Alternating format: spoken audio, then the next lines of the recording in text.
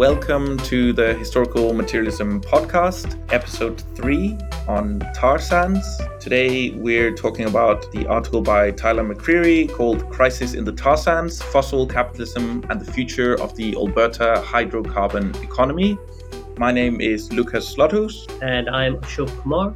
And this podcast is part of Historical Materialism, which is started off as an academic journal, but has a book series, this podcast, of course, but also conferences around the world, including our big sort of central conference usually in the autumn in London. And this year, after a few years of a hiatus, we're having the HM conference in London. It's back. 10th to the 13th of November. It's under the kind of title of Facing the Abyss, Epoch of Permanent War and Counter-Revolution. And the abstract for that deadline for the abstracts is July 25th. So we encourage you to submit and attend. The podcast is basically a chance for us to do a deeper dive into one particular article from each issue of the journal. So we very much encourage listeners to access the paper. The paper we're talking about today will be made available open access, so you're free to download and read it. We've done previous episodes on political Marxism and the economics of imperialism. We encourage you to check out those episodes, and we hope you enjoy this one. So with us today, we have Tyler McCreary, who's assistant professor in geography at Florida State University, and who's written and published widely on the political economy of fossil fuels, natural resources, and so on. And so we're really excited to have this conversation today, particularly about the tar sands in Canada and the political economy of that industry or that sector. So yeah, if you want to just start off saying, kind of just outlining what is the kind of general argument, what are the kind of contours of the paper, what's it all about? Yeah, so just to start, I want to thank you for inviting me here and having this conversation. Obviously a longtime fan of historical materialism, the practice intellectually and the journal specifically. So it's great to be able to have this conversation. The article itself focuses on sort of a conjunctural analysis of production in the Canadian tar sands, one of the major unconventional sources of fossil fuels in the world, and particularly bitumen, an oil equivalent. And I sort of argue that there are 5 tensions or conjunctures that we need to understand the possibilities and contradictions that might be shaping tar sands development. And at their base, I argue 2 have been really dominant in the conversation around pipelines and infrastructure, around questions of Indigenous peoples and their rights. But I argue that the Marxist tradition gives us also a broader set of considerations that we need to bring to the conversation around the rentier's dilemma, around questions of decarbonization and the transitions in the fossil economy, and then finally thinking around automation and questions of automation. And ultimately, I argue that conversations around the tar sands in Canada have been overly dominated by a kind of left moralism that talks about them in terms of their environmental weight without engaging questions of political economy. And this is sort of left economics as the domain of conservative or liberal solutions. And I think this is unfortunate because a deeper reading of the political economy shows a lot of tensions and contradictions that can inform a critical reading of the tar sands and why it's not desirable not only for environmental reasons, but also undesirable as a trajectory of development in terms of its political economy. You focus, and you just mentioned on this idea of the sort of rentier dilemma. Can you sort of explain that more broadly, but also within the specific context of the tar sands? This is kind of a conventional analytic that people have brought forward maybe for almost a half century now, in sort of thinking about why decolonial states have not been able to mobilize their resources to direct other pathways of development. And part of it is that states don't actually control their resources within the capitalist economy, but are reliant on cycles of investment to mobilize resources. And you're caught in this kind of dilemma where within a global production system, your choices or options are to raise raise rents to realize better revenue, but then become less competitive in a global investment market, or to conversely lower rents to attract investment, but then reduce the amount of revenue. And it kind of creates this dilemma where if you try to realize a greater percentage of the revenue from your resources, you end up being a site of divestment. And this is, a very kind of basic principle that while the public may claim ownership or a state may claim ownership of the resources, the dynamics of global capitalism determine who or where gets resource investment and the kind of geography that unfolds. Specifically to thinking about it in the tar sands, I think that this is a huge piece of the puzzle in terms of understanding what's actually unfolding in terms of development, and is often occluded from the conversation when it's only posed on environmental terms.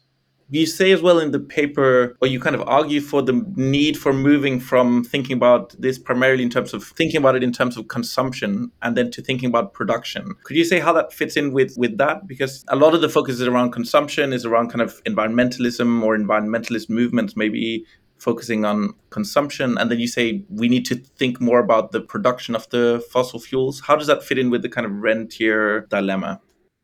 The rentier's dilemma really does kind of hinge on questions of production and how you extract rent from, because these are the two, kind of major drivers of how you make money, production and rent. So it brings us back to that kind of domain as opposed to like looking at the other side of the markets and consumptive practices. I think a lot of environmentalism has really been dominated by consumer politics, but even radical Marxist approaches to it, like Andreas Malm's otherwise brilliant analysis on how to blow up a pipeline, is really focused on this kind of lifestyle, like going after suburban SUVs, the need to like have limitations on the uber rich and their yachts, all of which I agree. I don't think that we need to have giant fleets of yachts or spaceships for the rich. And I think that can be rhetorically useful to bring forward. But I think that continues to take us away from the actual sites of production. And I think the rentier's dilemma lies in the contradictions and the tensions that inform production itself. And we need to have conversations about fossil capitalism that look at some of those tensions in the sites where the fossil fuels are coming from, rather than simply looking at where they're consumed. On this question, I get in the Malm text, he's talking about SUVs, and that makes sense that would be in the sort of sphere of consumption or the point of consumption. Would you also consider pipeline infrastructure and that kind of focus a sphere of consumption? Wouldn't that be more along the sort of supply, and would that be, not to be technical, a kind of sphere of production? But also you have a kind of critique of where this kind of politics fits in within indigenous politics, which is like it's been a big force, at least in the North American context, of fighting these pipelines and fighting this kind of capital. Would you consider that also within the sphere of consumption, or would it still be, because you do have a critique of that? I guess I'm asking, could you articulate the critique of that kind of politics? Within the tradition of geography that I situate myself, following people like David Harvey, I would say fixed capital and infrastructure is part of the infrastructures of production. So pipelines are part of controlling the access to markets is part of the production process. That said, I think that focusing only on pipelines has obscured other points in the kind of broader system of production. And it's easy, if you only focus on transportation, to lose the dynamics of production that occur in the sites of extraction themselves. So while pipelines are part of the networks of extraction, to read pipelines alone or interpret the politics through pipelines alone has the same kind of problem as focusing on consumption, that you don't see what's happening in the kind of productive. You don't see the contradictions and the tensions. You only see this little piece. And I similarly think indigenous politics, and I'll be clear that I have like a great deal of sympathy and think indigenous struggles are a key part of struggles against capitalism. But I think focusing only on the kind of original moment of dispossession has a kind of limit in terms of its political resonance, its ability to see beyond a specific relation to kind of understand the totality of tensions that are coming together. And I strongly believe that we need to pay attention to pipelines. We need to pay attention to Indigenous politics. But paying attention to only these pieces, we need to pay attention to consumption, doesn't allow us to understand the totality of the kind of global production of fossil fuels.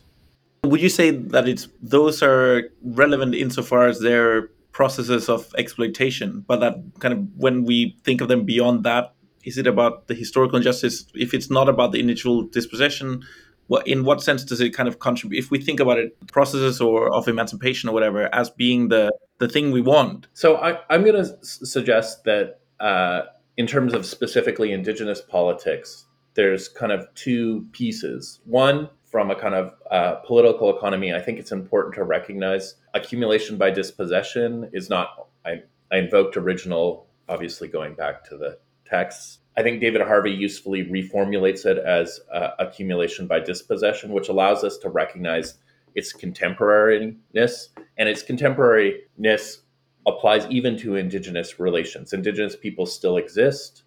They're still contesting their dispossession. And in order for the kind of territoriality of capital extraction to be imposed, that dispossession has to be reinscribed.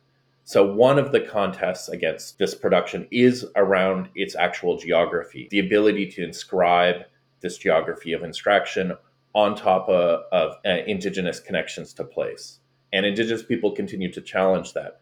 Now, the offer that they have is dual. One is that original dispossession is necessary as a territorial condition for extraction. So they're challenging one of the conditions of extraction, but they're also, in doing so, putting forward the possibilities of other ways of life that I think have an ideological role in struggles and imaginations of what emancipation means. So I think it's both that. But I would say that there's a kind of material limit to a politics that is only focused on the question of dispossession, in the sense that you're looking at 4% of the population, and there's a large number of people who are being exploited, marginalized in the capitalist economy, who are not Indigenous. And we need to have a politics that speaks to them as well. And I think that while Indigenous emancipation is key, it's not the only aspect of liberation that we're looking for.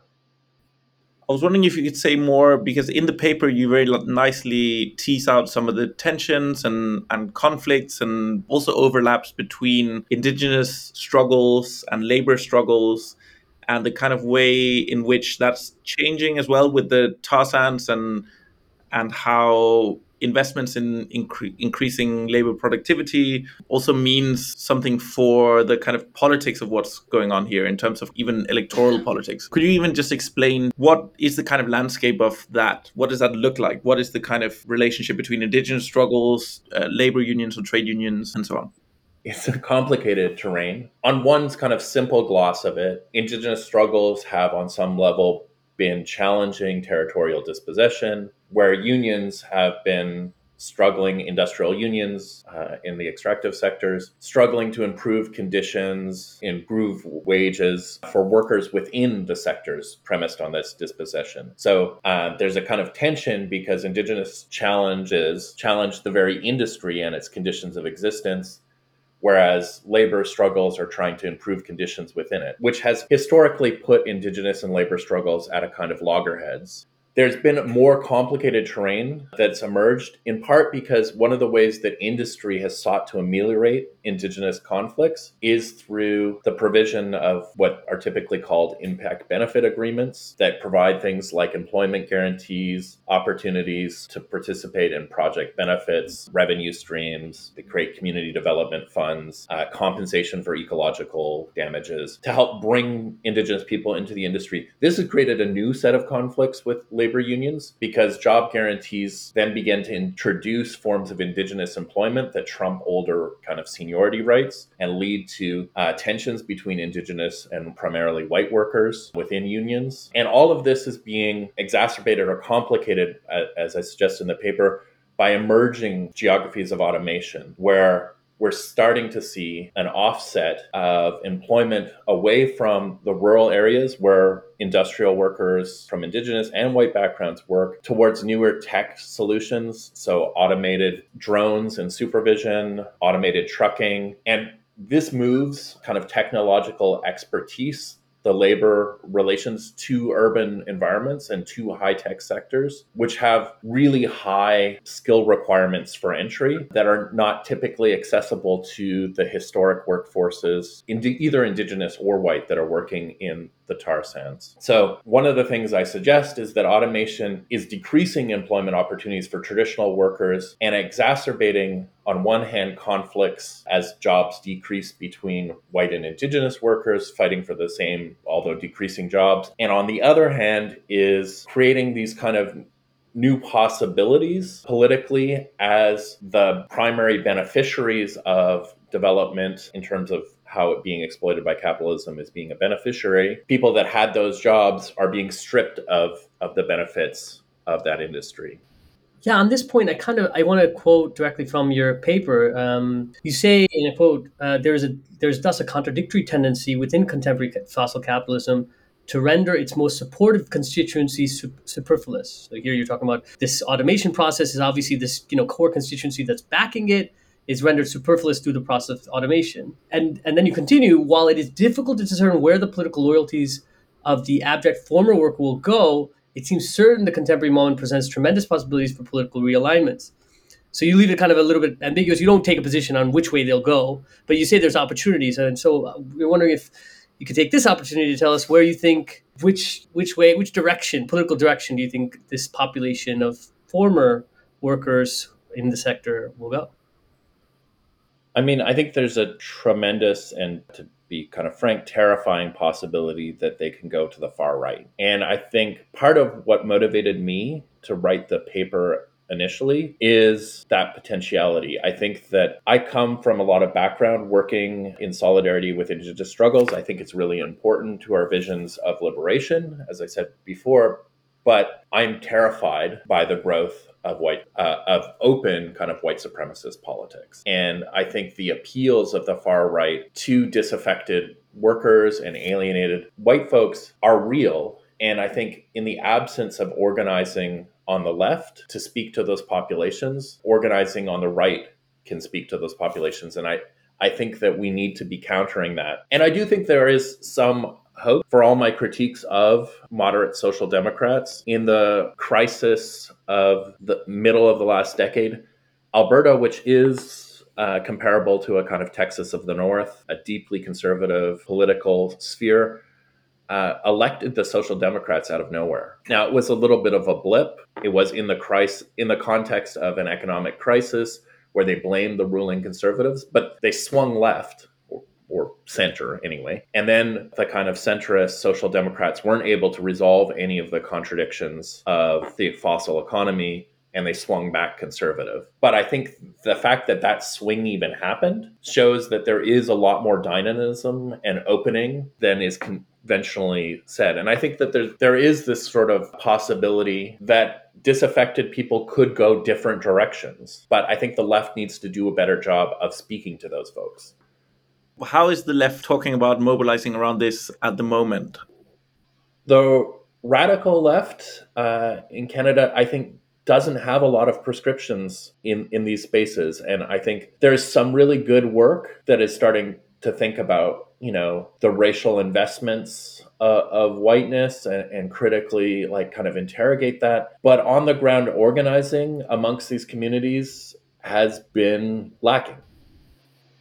I think an undercurrent in the paper, and something that's interesting for all of us to think about more in the context of this paper, is that not to say that we're not interested in Canada, or that we don't think that the kind of domestic politics of Canada are important, but one of the things that I think is really exciting and, quite frankly, really well done in the paper is precisely how you tease out some of the connections and the larger conjunctures that this speaks to, and the way in which it fits in with the kind of global political economy or international political economy of the hydrocarbons. So could you say something about what are the kind of similarities and differences between, for example, and you talk about this in the paper, but if somebody hadn't read the paper, the difference between the tar sand economy in Canada, for example, and the shale gas economy in the US or even in parts of Europe?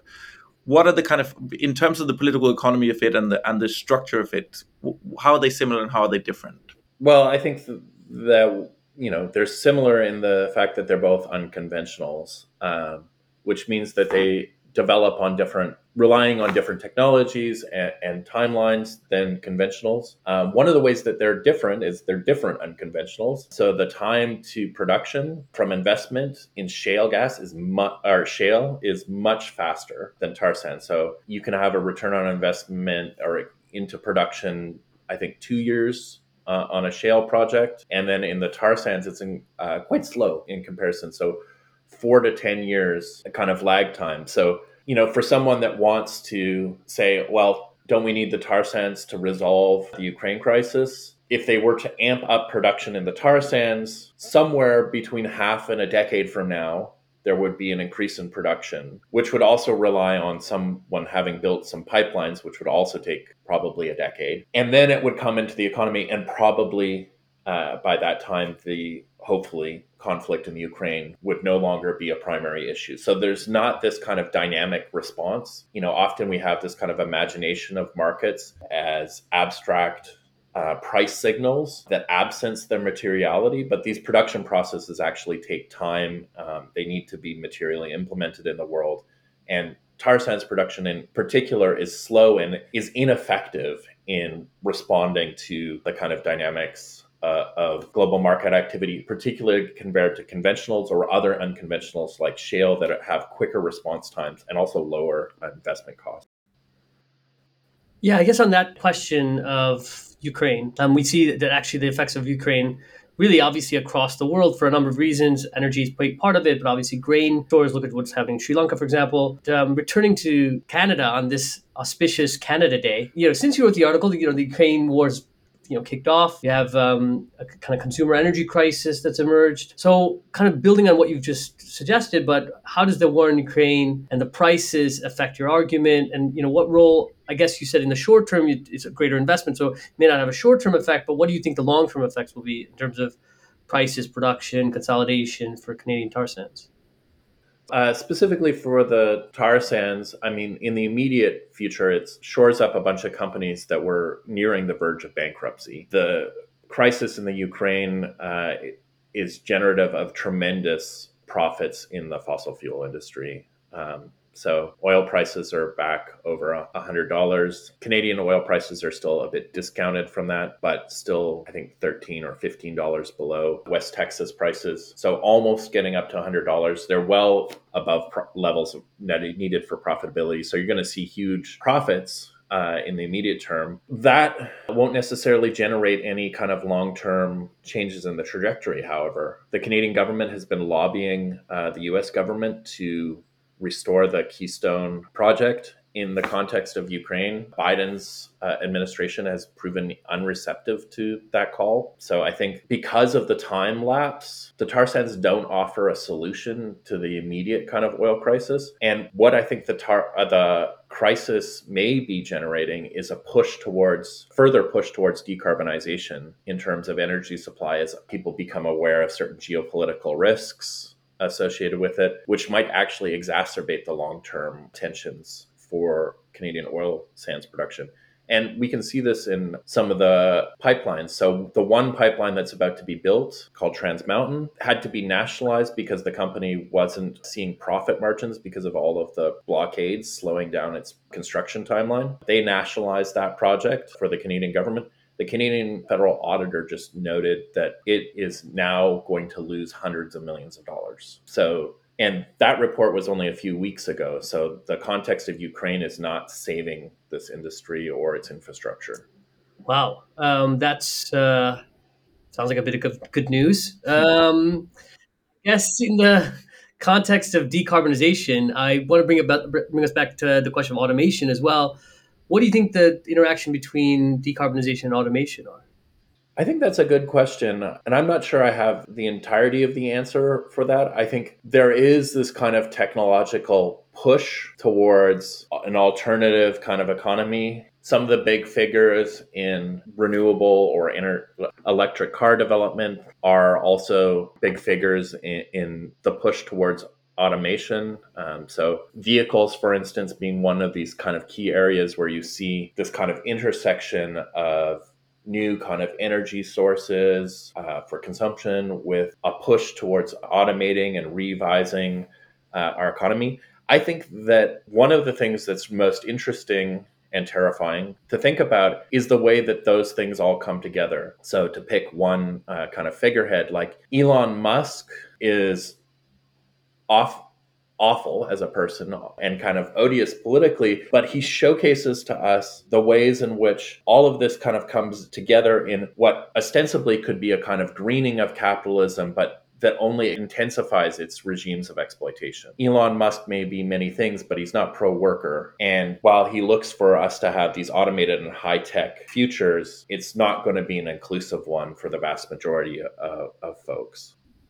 Following on from that, if we think about what the kind of trade union or labor union responds to these quite tremendous changes, how do they respond to these kinds of changes? And what is the worker power in this sector? You get a sense by reading your paper that these are actually quite conservative unions, potentially in a fraught relationship with indigenous movements and struggles, in a fraught relationship with environmentalist movements, and potentially also kind of organized left-wing politics. Could you explain in more detail what the kind of landscape of the unions looks like? Are they conservative? What are they like? And how much power do they actually have?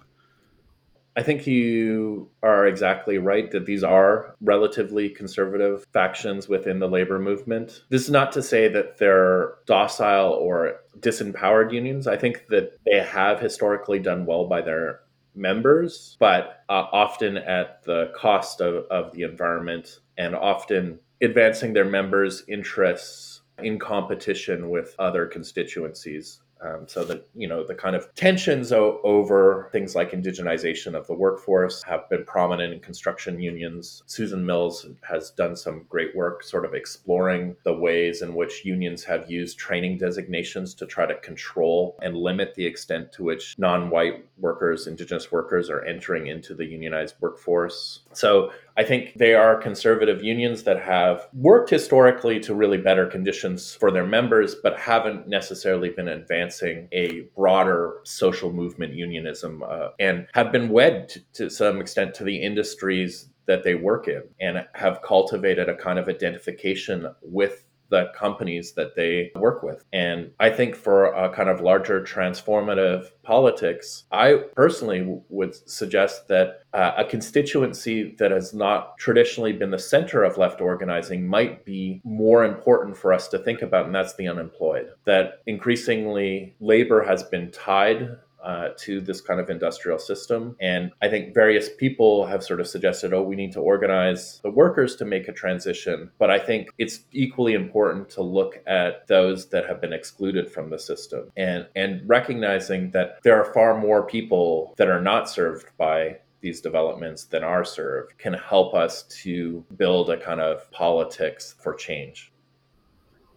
Is there a use of migrant labor in the tar sands economy? I was thinking about how in other countries, other contexts, in kind of natural resource exploitation, if we think about mining projects, for example, there's influx of Chinese capital. And with that, a lot of the time, certain kind of requirements around the use of Chinese labor as well on those sites. Is there any migrant labor, either kind of from China or other kind of more precarious migrant labor that's being used in the sector at all? I think if you look at the tar sands and look at it a little bit more broadly, social reproduction in the tar sands economy is highly reliant on migrant labor. So the service sectors in the provincial north that are being developed to serve the economy have a high amount of migrant labor working in those kind of fields. So if you go to Fort McMurray, which is the industrial heart of the tar sands, you'll see like a large Somali population. The people that are doing much of the kind of support work to have lives on those peripheries are migrant workers. And I think they're definitely part of that dynamic. In terms of Chinese, the Chinese investors have largely divested of the tar sands now, so there's less Chinese involvement. But certainly a large number of migrant workers coming in from other kind of global peripheries into Canada, particularly in those socially reproductive roles. I'd assume that those workers, precarious, potentially some of them in their legal status, but certainly in their economic status, how does that then play out in terms of the union politics of it and also the kind of conservativeness of Alberta as a province? Because you'd think that those workers would be overwhelmingly sympathetic to left-wing politics, to increased redistribution and so on. But are they kind of in tension in terms of how does that kind of play out? Is there a tension there or is there affinity?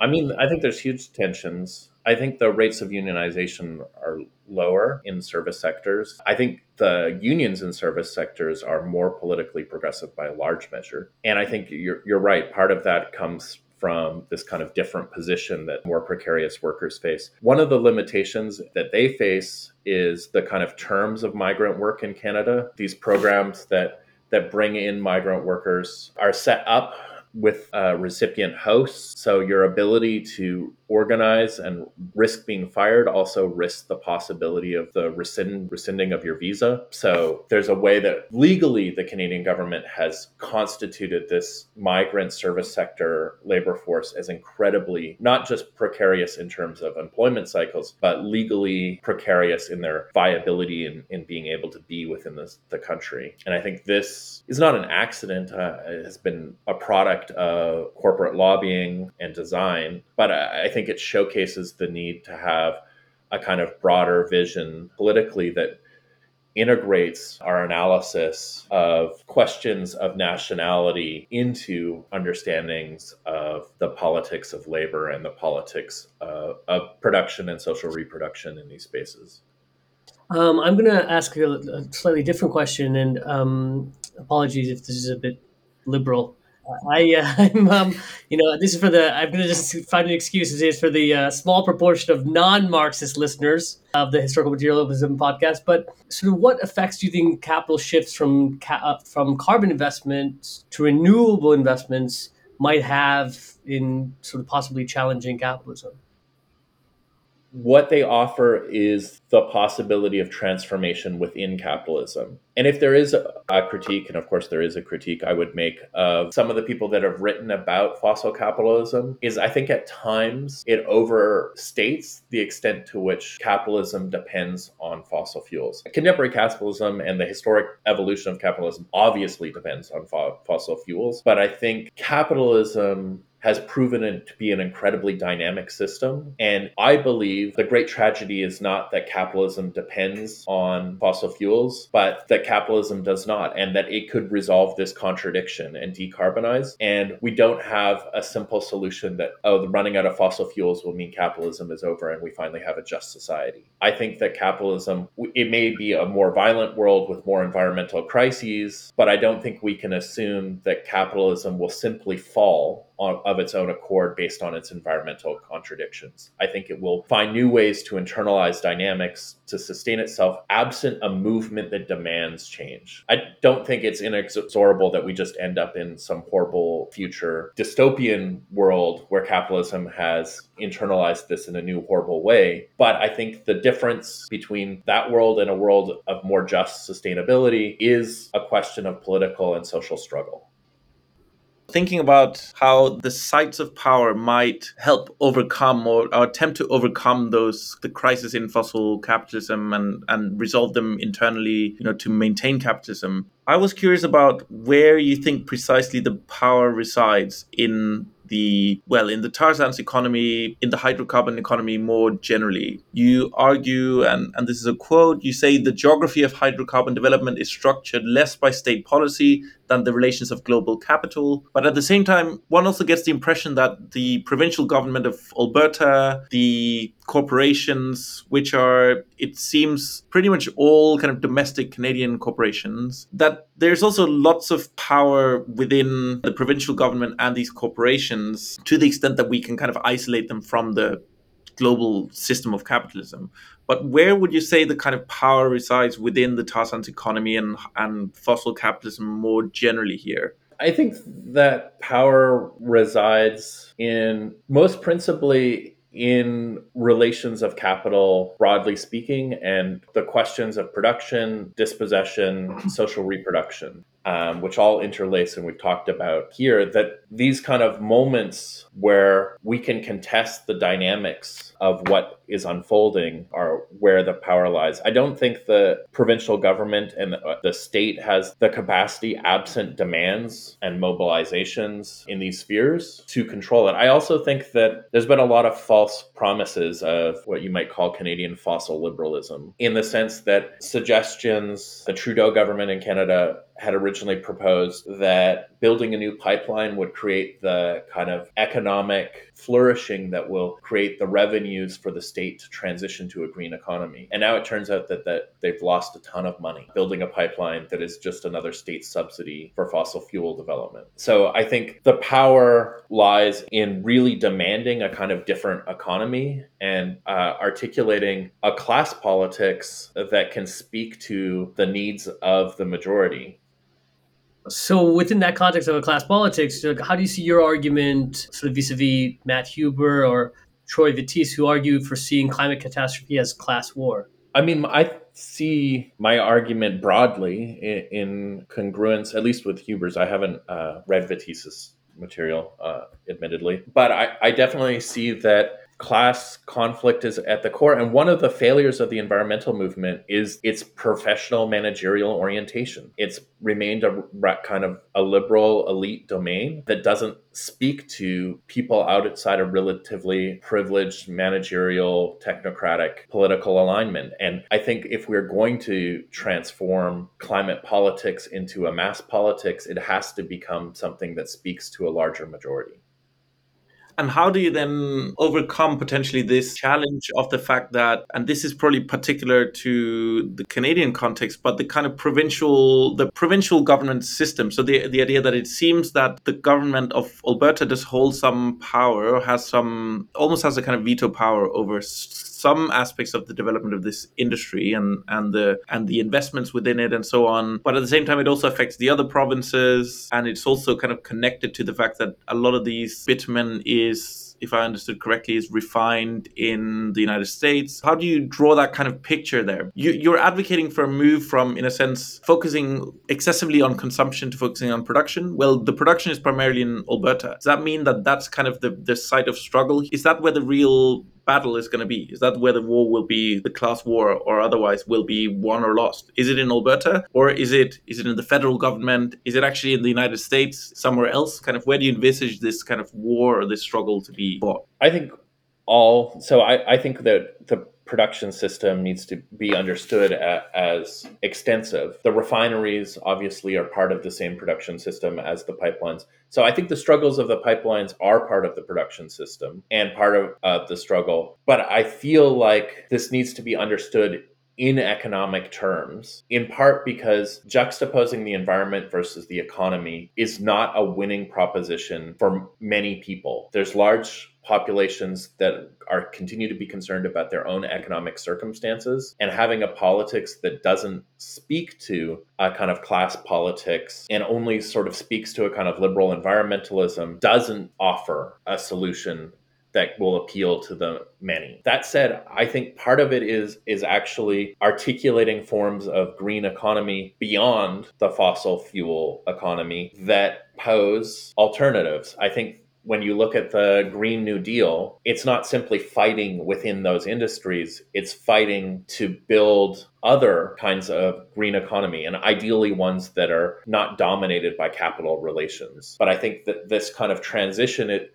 goes beyond one industry. And in part, we have an industry now that's dislocating its own workforce. And as it does, it's losing its constituents. And I think there's an invitation there to begin to talk to people about transitioning to something else. And I think that conversation about transition needs to be really central and key. And I think the politics lie in part in having political interventions around just transitions, not simply in regulating the single industry. There's a need to have a kind of larger understanding. Lots of places in the world, including Britain, aren't major producers of oil. And I guess England isn't, there's bits of oil in Scotland. But, here the biggest campaign was Extinction Rebellion. Theirs were primarily disruption at points of consumption. And what you're arguing is, you're not arguing largely kind of against having those kinds of actions. You're saying, hey, we got to move beyond that and have a larger, kind of broader constituency that we're building towards. Do you think that those forms of actions actually end up, and the argument you're saying is like have a certain kind of elitism, etc. Do you think that those kind of politics alienate certain kinds of working class composition that might support it because they're disrupting not necessarily the oil producers getting oil to parts of the country, but actually like consumers who are like getting to work or whatever? Would you be critical of that, or would you say that it has to build on that? I mean, I think some of Extinction Rebellion's actions I would be incredibly critical of. Their kind of focus on disruption without paying attention to like what they're disrupting, I think is alienating. I have no understanding of why they've had actions that disrupt public transit. It seems counterintuitive in terms of like, I think public transit's what we should be fighting for. But I think it's been motivated by this kind of generalized conception that they're fighting to disrupt the status quo without paying any attention to the questions of livelihood for folks, without paying attention to what's part of the fossil economy and what might be an alternative to it, and particularly a public alternative to it. I mean, those actions in particular, I would think were wrongheaded. That said, I will praise that I think that they are dedicated enough to think that there's a need to take action, and we do need to take action. But I think that we need to have a much better strategic compass. Part of that, I think, is organizing in ways that resonate with people who have real concerns about their livelihoods. Starting from questions of livelihood will bring us to a politics that are much more attractive to the working class than starting with questions about like ethical consumption. What do you think about the idea of kind of nationalizing the tar sand, the entirety of the tar sand, insofar as it's actually located in physical spaces and so on, but nationalizing the tar sand economy? So to move from a kind of rentier economy to actually one in which it's the state that basically collects the revenue as opposed to the rent. Would you say that's a total impossibility, or is it a dead end? I mean, we've seen in certain places in the global south, granted not in the global north, but of that kind of nationalization of even of certain highly destructive industries and so on. Is that a possibility? If not, why not? It has been. So we just nationalized a pipeline, but it was unprofitable. And I think that it's possible to nationalize the industry. I'm actually wary that they might nationalize the industry because it proves unprofitable and continue developing it under the name of national development. I would say that we need to build public industries that offer livelihoods to people beyond these industries. And if you look at a country like Venezuela, which is very different in so many ways, but there are real horizons to what's politically possible through only focusing on a kind of politics of public development of extractive industries. You end up wedded to it still in various ways. This, I think, it maybe derails us from the real conversation about transitions. That's all of that said, I think public ownership is probably better than private ownership, but I think we need to think about what industries we have dominating the economy, as well as questions of ownership.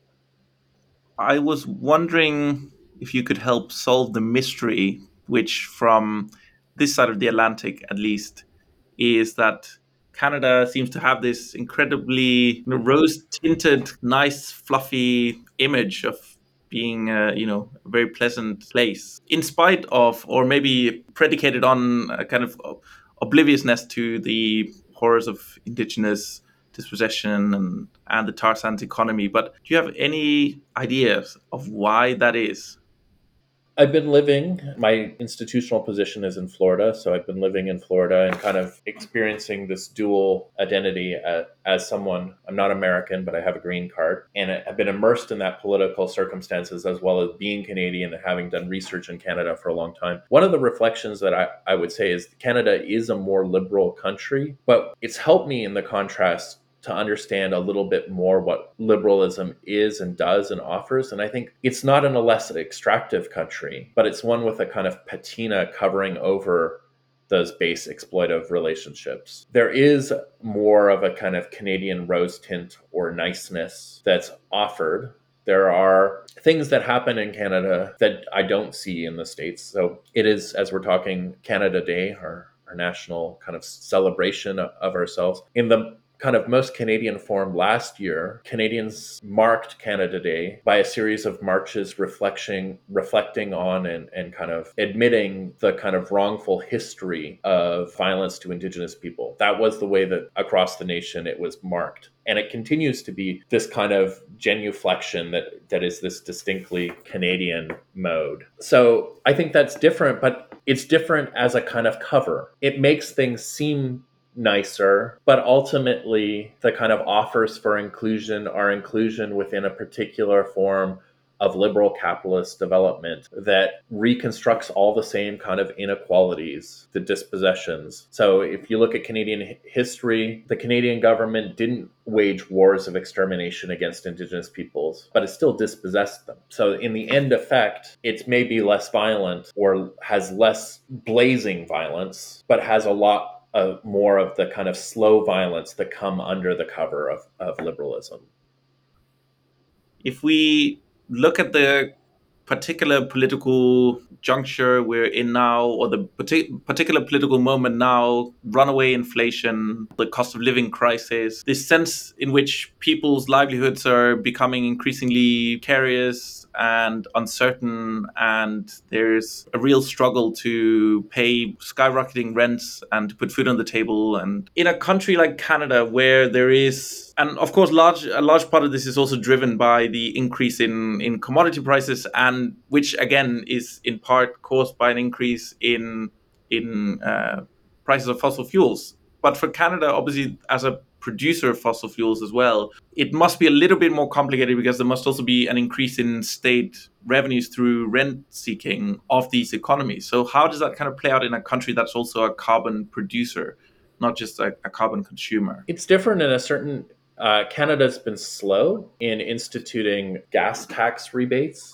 slower than some other jurisdictions. I'm not entirely certain why that is. It may be that there is this kind of confluence of kind of circumstances. It really has buoyed the Alberta economy in terms of employment rate is finally coming down, or unemployment rate is finally coming down. But at the same time, the cost of living crisis is real here, real as everywhere else. And it turns out that even when they're Canadian corporations, when they rake in giant profits, they rake in giant profits and don't necessarily like pass on the savings to us as a major producer of oil. And I think this is partly shows how globalized the economy is, but also globalized around a particular construction of the commodity in relation to capital that is indifferent to the needs of the average consumer. So in Britain, for example, there's been, in the context of that cost of living crisis and a larger crisis possibly, there have been encouraging signs of labor militancy and union organizing. There have been a series of strikes in multiple sectors of the economy in Britain, and just recently, previously quite poorly organized workers in the communication sector who are actually very atomized and working from home. A lot of them also have just overwhelmingly voted in favor of strike action. So there is a sense in Britain that there's a kind of renewal of labor militancy potentially. Is there any sign of that in Canada as well? Or if not, why not? There are definitely threads of people trying to push, but I don't see the same extent. I would say in the Canadian context, and this goes back to originally why I wrote this paper, the people that are most mobilized around a kind of anger, a consumer anger or a cost of living anger, tend to be these xenophobic arch conservatives who are mobilizing a politics that of blame and hate, offering what are ultimately false solutions to the crisis. And I think that this is part of a failing on the left to be able to speak to these kind of political circumstances. I think that we have let a large constituency that's struggling become a kind of bastion for right and increasingly far right organizing. In that context, it's sort of left politics split or bifurcated between a kind of temperate liberalism and the threat of a rising new right. And the liberals are sort of using that as a kind of stick, I think, politically, to sort of say, well, we just have to balance the middle course. And it seems a great tragedy in North America that we're not having a deeper conversation or more militant action. I think it's inspiring to hear about the actions that are happening in Britain. Now, as an anti-imperialist, I don't think that we should follow Britain on all things, but certainly, that kind of militancy is one that we could learn from. Thank you very much, Tyler, for a very incisive discussion on this auspicious Canada Day. And I'd encourage everyone to download the paper. We've made it open access, and check out other episodes that we've done, Imperialism, on political Marxism, and like and subscribe. The podcast, just a quick reminder that the HM conference in London is November 10th to 13th. Send in a paper or just join us. But also, please follow us on Twitter at HistMat, Facebook, and join our email list at historicalmaterialism at soas.ac.uk. But you can also write that if you want to subscribe to the HM Journal and get a 25% discount. Thanks for joining. Thanks so much for having me.